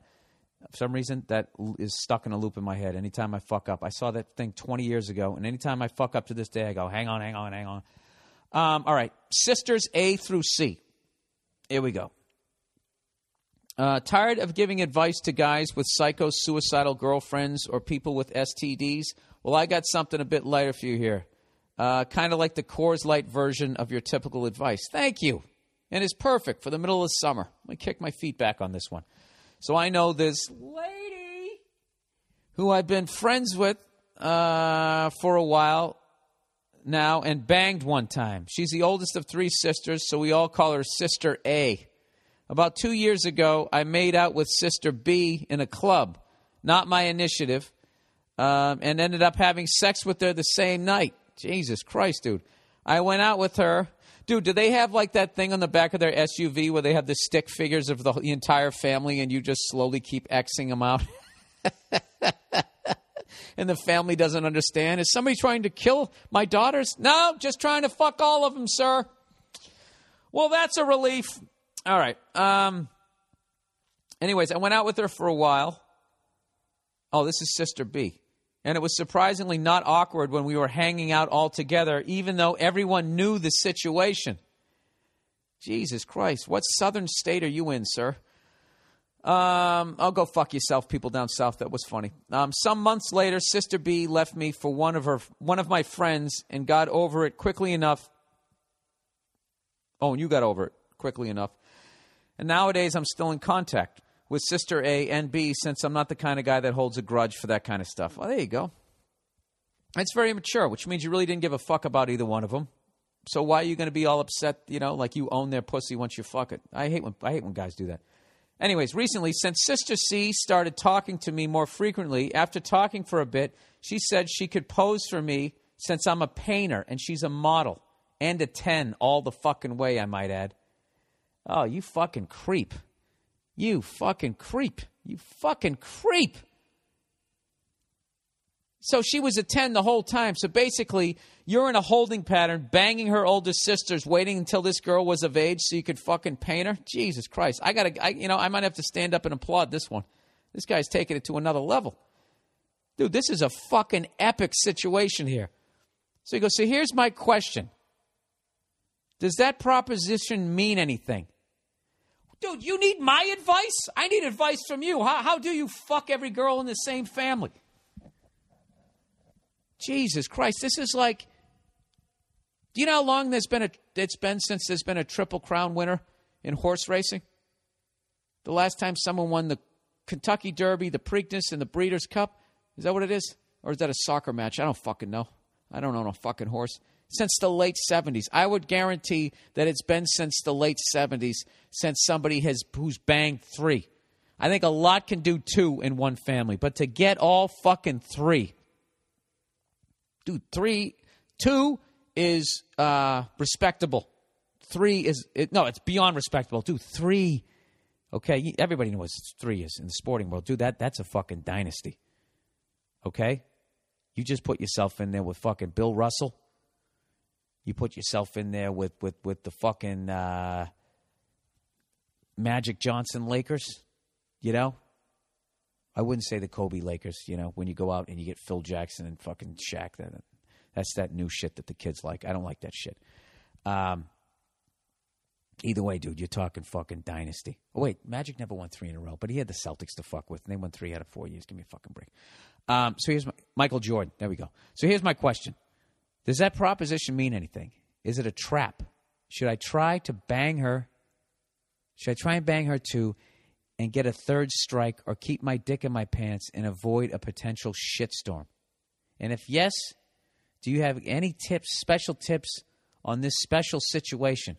All my friends are telling me to do so, but I thought I'd ask a more refined mind like yourselves before I did a move. Dude, you're looking at me like, dude, you're beyond me right now, okay? This is like Bull Durham. I'm fucking Kevin Costner. I'm a lifer. Okay? You're going up to the show, hitting brand new balls every fucking day. You tell me. Okay? I never banged 2 girls in one fucking family. I was psyched if I was able to tag a couple of friends and we were all hanging out at a bar one night and you get that feeling like I fucked both of you and you both knew it and you both loved it, I hope. Please tell me you liked it. Did you like it? Was I okay? Dude, I think you got to do it. You got to do it. You've been above board the whole time. Sister A, Sister B, they all fucking knew everything, right? Now, I understand this is a little delicate, okay? He's trying to snip the last wire here. This is the kid's sister. Is it going to blow up in your fucking face? It's worth it, dude. It's worth it. It's worth losing a couple of limbs and your nose on this one. You got to do it. The fuck, Dude, what the fuck? She says to you, yeah, you're a painter? Oh, let me take my clothes off and you can paint my fucking twat? That's not art, dude. That's foreplay. Give me a fucking break. It'd be one thing if you're in a classroom of people. It's just you and she's standing there naked? Dude, that's like one of the... Have they ever done that that scenario in a porn? Jesus Christ, you might have found a new angle. Dude, that's phenomenal. That is fucking phenomenal. Dude, you got to do it.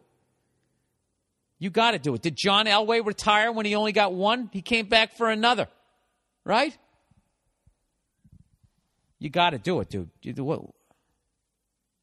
Dude, that's like when Bush, the first Bush, he stopped and he didn't get Saddam. You got to go all the way on this one, man.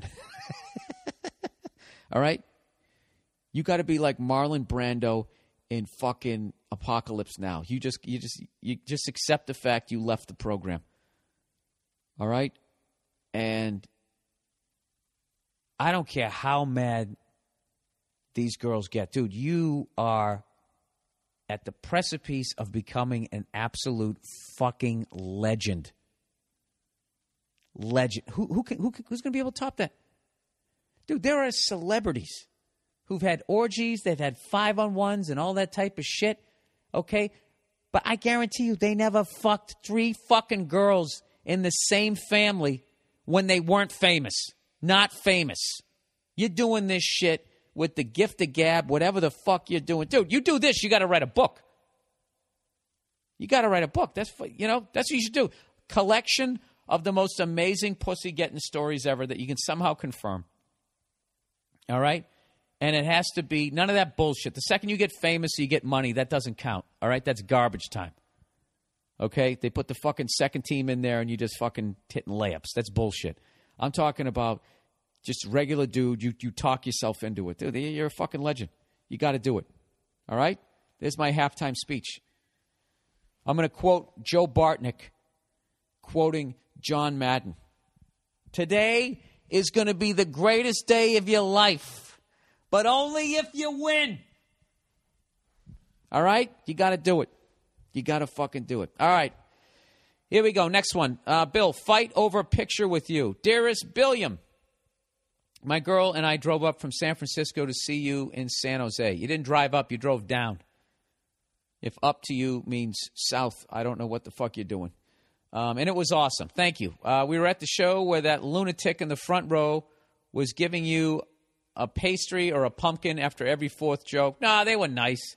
This fucking lady she fucking brought, she made an AC/DC pumpkin. She made a bunch of muffins, and she brought cookies. It was like I guess I had 3 jokes about food, and she just sort of brought them up to the stage. She was nice. I know what you mean, though. It got a little crazy, but when she actually made the AC/DC pumpkin. Anyways, I've seen you 3 or 4 times, but this is the first time since I've been listening to the podcast. So the show is over, and my girl starts going on and on about how I need to get a picture with you. No offense, Burr, but I don't want a picture with you or with anyone I don't know personally well. That's cool. He goes, well, maybe Megan Fox. That totally makes sense. Yeah, and I'm not offended. You think I like fucking standing there at the end of the show with people with the cell phone cameras that they hand to somebody else and they don't know how to work them, and then they fucking, even when they hit the right button, you got to stand there for like 9 seconds before it finally clicks. It's a nightmare. So I'm glad one less person I had to do that with. So he goes, anyways, and I just feel like if I was some pseudo-celebrity, I wouldn't want to be taking pictures with any dudes. Dude, did you have to really bring me down to fucking earth like that, you cunt? This guy's a fucking cunt. I know what level I'm at, you fucking dick. You don't need to take my knees out. Anyways, what did he say? I don't want to take any pictures with dudes, just chicks. Yeah, that does make sense. Is this guy? See how this guy's like trying to be my friend while he's subtly giving me shit. I call this the Greg Fitzsimmons. This is what Greg does. Greg compliments you and buries the insult in the middle. He's for all I know, Fitzsimmons wrote this because I think he realizes that I figured him out. So he's like, well, now what's another way I can get him? I know. I'll send an email and pretend to be somebody else. Sorry, that's my conspiracy theory kicking in. Anyways, that's the whole point, right? So I go to the bathroom, and when I get back in the line to get a pic with you, It's about 30 deep. My girl at this point is still nagging after I already told her I'm not interested in taking a picture with Bill Burr. Now I got to turn into an asshole because she's still nagging me about this, and I have to sternly say I don't want to take a picture. I'm not waiting in that line. I don't need you thinking for me. Let's go. Well, that's what you should do, but you shouldn't do it with anger. So we go outside, and she starts going on and on about me being homosexual. Yeah, that's her logic. I didn't wait in line to take a picture with you, so that automatically makes me queer. Queer, he said in insert Boston accent. I just kept asking her why was she trying to start a fight with me. We had a great time, and now this. I told her my hero growing up was Chris Cornell, and I wouldn't even want a picture with him or an autograph. I don't understand the desire to bug complete strangers for a picture or an autograph. Dude, I totally get this. He goes, Florentine does it all the time and brags about it on his podcast, but he thinks black dudes who keep the tags on their hats or match their shoes with their hats is gay. They're both gay, by the way. Oh, what, getting a picture in that? Dude, you just took a whole fucking left turn there. He goes, my girl isn't a fan of yours and thinks you're a sexist pig, but you turned her with your performance in San Jose. So what do you make of this, Billiam? Yeah, that's weird. She didn't even like me, and then you go there, and then she's demanding that you get a picture. Am I queer because I didn't want to get in line and wait to take a picture for a half hour with you? No, you're not. You're a fucking guy who knows what he wants. You went there, you saw the show, you had a good time, you wanted to fucking leave. That's what you should have done. And what's with chicks trying to make you do shit you don't want to do? I don't know. You got to ask them. I have no fucking idea. Because you know what it is? They feel that they know what's good for you. They honestly feel that. And they'll tell it to you with a straight face, and then all their friends, yeah, we do. If you just listen to us, ha, ha, ha. Like, they think that they have life figured out. And the reality is they have a part of life figured out, you know? And that's why you need them. You know? They have that fucking, let's spruce up the place. Let's fucking do some shit that makes you feel uncomfortable, but secretly you really want to fucking do, you know? They know that. So what happens is I think that they know that all the time. So that was some shit where you're like, dude, I don't want to do this. And she thinks that, no, you're just being a guy right now. And this is going to go into your, this is fucking gay zone. So they think you're just being a fucking macho guy when they don't realize that sometimes it's like, no, seriously, I really don't want to do this. I really don't want to go to brunch. I really don't want to go to your girlfriend's fucking birthday party where we dress up like it's the 1940s. I honestly, from the bottom of my heart, I don't want to fucking do this. I don't secretly long to do this, but I'm worried that my friends are going to make fun of me. I seriously don't want to fucking do this. Okay? But the thing is, as a guy, is you're going to say it like that, and then they go, you know, you're angry. Why are you being mean to me? I don't know. That's why chicks try to make you do shit that you don't want to do. And also, a lot of them are selfish cunts just like us. And if they want to do something and they think it's awesome, they can't figure out why you don't think that it's awesome. And, you know, all right, I think I explained that 58 fucking times. And go fuck yourself with the pseudo-celebrity. That was completely unnecessary. You know? Fucking cunt. That actually hurt my feelings, even though I know it's true. All right.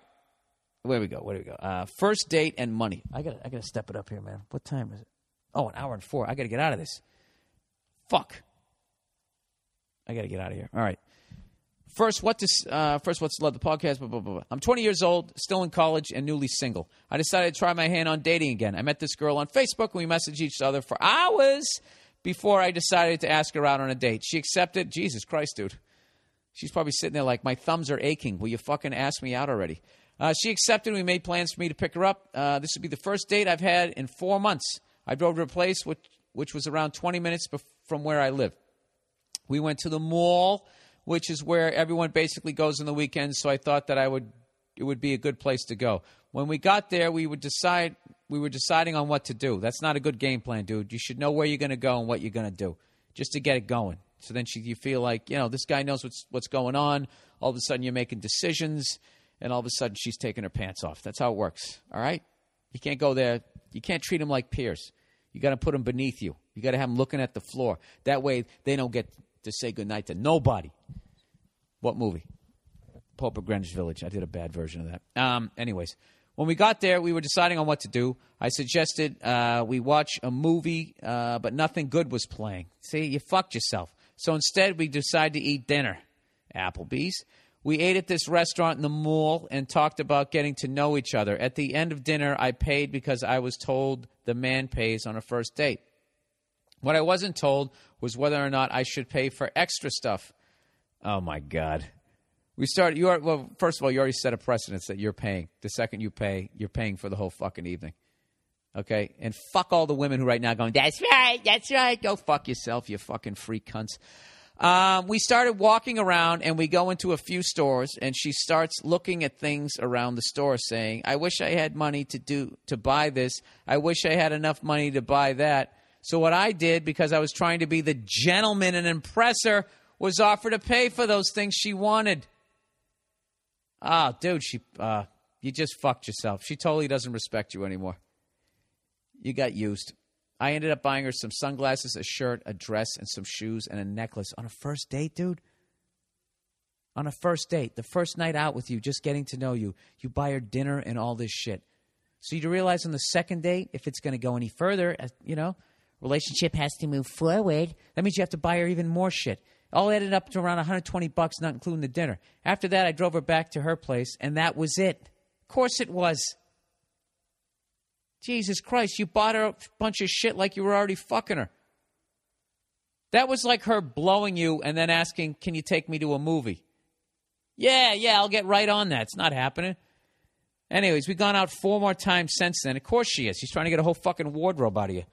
And the only thing I got out of this girl was a makeout section. Yeah, that was a sympathy one.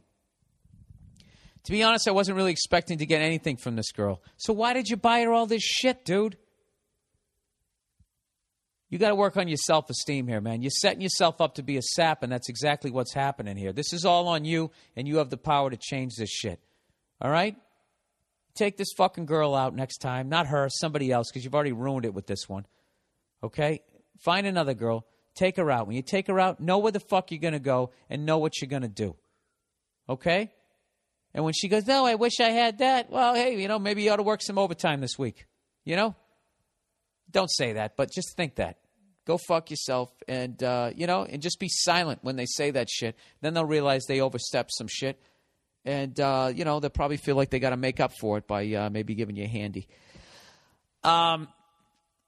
Anyways, I'm going to plow through this shit. After telling my friends about the first date, however, all my friends said what I did was wrong and I shouldn't have done that. All my lady friends said what I did was sweet and rare for a guy to do. Yeah, because they want us to buy him shit. It's got me at the crossroad of who to listen to more. Listen to the guys on your team. Stop going on across enemy lines and trying to figure out what the fuck you're supposed to do. All right? Fuck all that. The only time you talk to broads is if, you're trying to, well, what should I get her for her birthday? What's some chick shit that you guys like? That's what you do. Okay? You don't fucking ask them, should I spend all my money? Yeah, that would be sweet. Yeah, don't listen to them. Listen to your friends. They're setting you straight. Dude, you dropped 120 fucking bucks and you didn't even get kissed. She got everything she wanted. You didn't get anything. Yeah, fuck all that, dude. Fuck all that. All right? Don't ask women advice about fucking women. Like, don't. Okay? Immediately, you're making it an away game. Okay? You fucking talk to your guy friends. All right? And I'm not talking about, like, getting Neanderthal advice, because guys will give you stupid fucking advice too. Case in point, myself. But like when it comes to shit like that, where you're basically, when you feel like you went too far, the women are always going to side with going too far in their direction. You know what I mean? That would be like if a girl came up to a guy and said, listen, my boyfriend wants to possibly bring another girl into the bedroom. Should I do that? I mean, what the fuck are you going to say? And what are they going to say? Come on. All right, here we go. Dilemma. Bill, imagine you met a girl. She's beautiful, has a great body, funny, and totally into you. I did. She lives with me. Oh, there's some extra points. Anyways, the night's going great, and you're having a good time together, and she goes home with you. So back at your place, you're making out and things are getting pretty hot and heavy. She starts to undress and she has great tits. Oh, my God. Then she takes her pants to reveal she's wearing an adult diaper. If the diaper is unsoiled, is it still a deal breaker? Yes, it is. Absolutely. 100% deal breaker. Done. Over. That's it. It's over. I'm thinking you peeing and shitting, and my dick has is slumped over and is like, Bill, you enjoy the rest of your evening because I'm calling it a day. Absolutely a fucking deal breaker. Abso-fucking-lutely. Because that's going to take me, it takes me immediately back to a horrifying situation that I had. I think I told this story before. I'll tell it really quick because I got to get out of here. Hooked up with this girl, fucking hot, sexy, fucking super tall, like model type chick, to the point when we would like doggy style. She had to like fucking like her she was too high.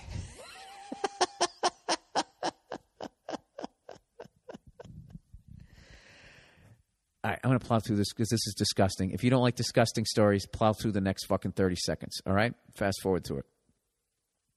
All right, whatever. So we hooked up and everything. We started in the living room. We ended up in the bedroom. Okay, so you know that shit where there's like the trail of clothes. The next morning, she's picking up her stuff. I'm trying to help her out.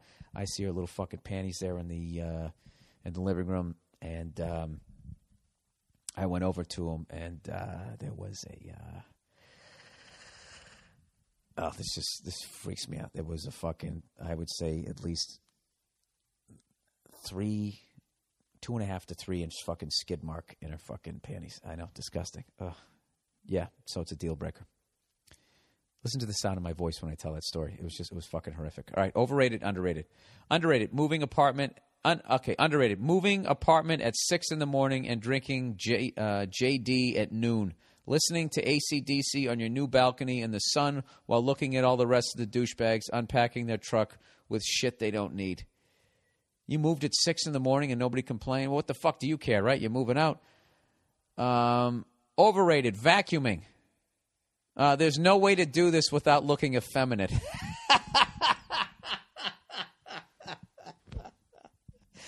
Oh, dude, that's a fucking great bit, man. You could actually sell that to a comedian. You could fucking kill with that.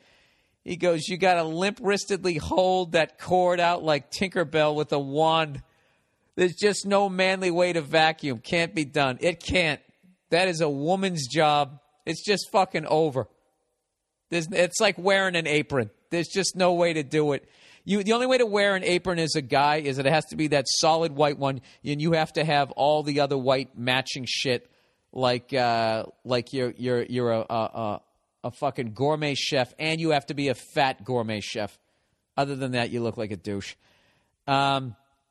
Underrating, sweeping, good old sweeping with a broom. Possibly saw dust from the bookshelf you just built. You can get your elbows into it, no wrist involved. Yeah, but then you get like that minor lung because you kick up all the dust. I'm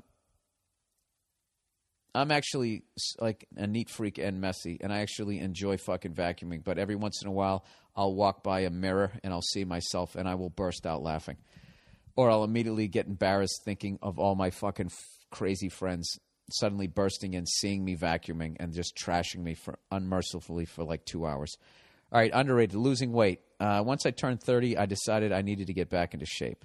I was a 300-pound tub of shit, and even XXL shirts were starting to feel snug. At 300 pounds, fuck yeah. Jesus Christ. I haven't even really put on a ton of effort into it yet, but just by lifting weights every other day, riding my bike 4 or 5 times a week, and by eating real food, I've been losing about 10 pounds a month for the last 4 months. Good for you, dude. That's fucking awesome. I love that shit. The best part is that for every 10 pounds I lose, the weight of the girls who are interested goes down by 30 pounds. Isn't that sad? Poor women. They just don't have enough people to choose from. That's great, dude. That's good for you, though. And I was thinking being older helps somehow, too. Maybe it's just knowledge and confidence, but I get hotter chicks now than I could when I was 21 and in better shape. Yeah, because you know something? There's certain women out there that they find guys that are a little fucking overweight. They find you less intimidating, you know, as opposed to some guy standing there like a shredded Adonis. Like, believe it or not, they actually get intimidated, too. You would think because they have the fucking pussy that they wouldn't, but some of them do. Hour and 16 minutes of running my yap. Look at that. I almost brought you all the way to break time or lunchtime by the time I get this fucking thing up. All right, that's the podcast for this week. Go fuck yourselves. I'll talk to you next week. Please keep all the great emails coming. Once again, the email is bill@themmpodcast.com. Don't take any shit. Go fuck yourself. I'll talk to you next week. I kick it just like this. I got juice like the president. I'm making rappers hesitant. Invite me to your house and I'll be chilling like a resident. Yes, cause I'm that type of man. Cause I make myself at home no matter where I am. I got it rolling like thunder, making y'all wonder why I'm on top with all the other rappers under. I make no errors, mistakes or blunders. It's like a wedding, then no man put us under. My name is Young and see I like to rock right well. Cause when I get up on the mic I just release my spell. It's no hocus pocus, I just get you into focus and swarm all over you just like a horde of locusts. Smooth operator, female persuader. Spot a fly girl and in a week I'm on a data. I got the kind of style for the here and the now, and I can do it cause I got no how. You know what I'm saying? I got no how. Party people, I got no how. Bust it. Bust it. Bust it.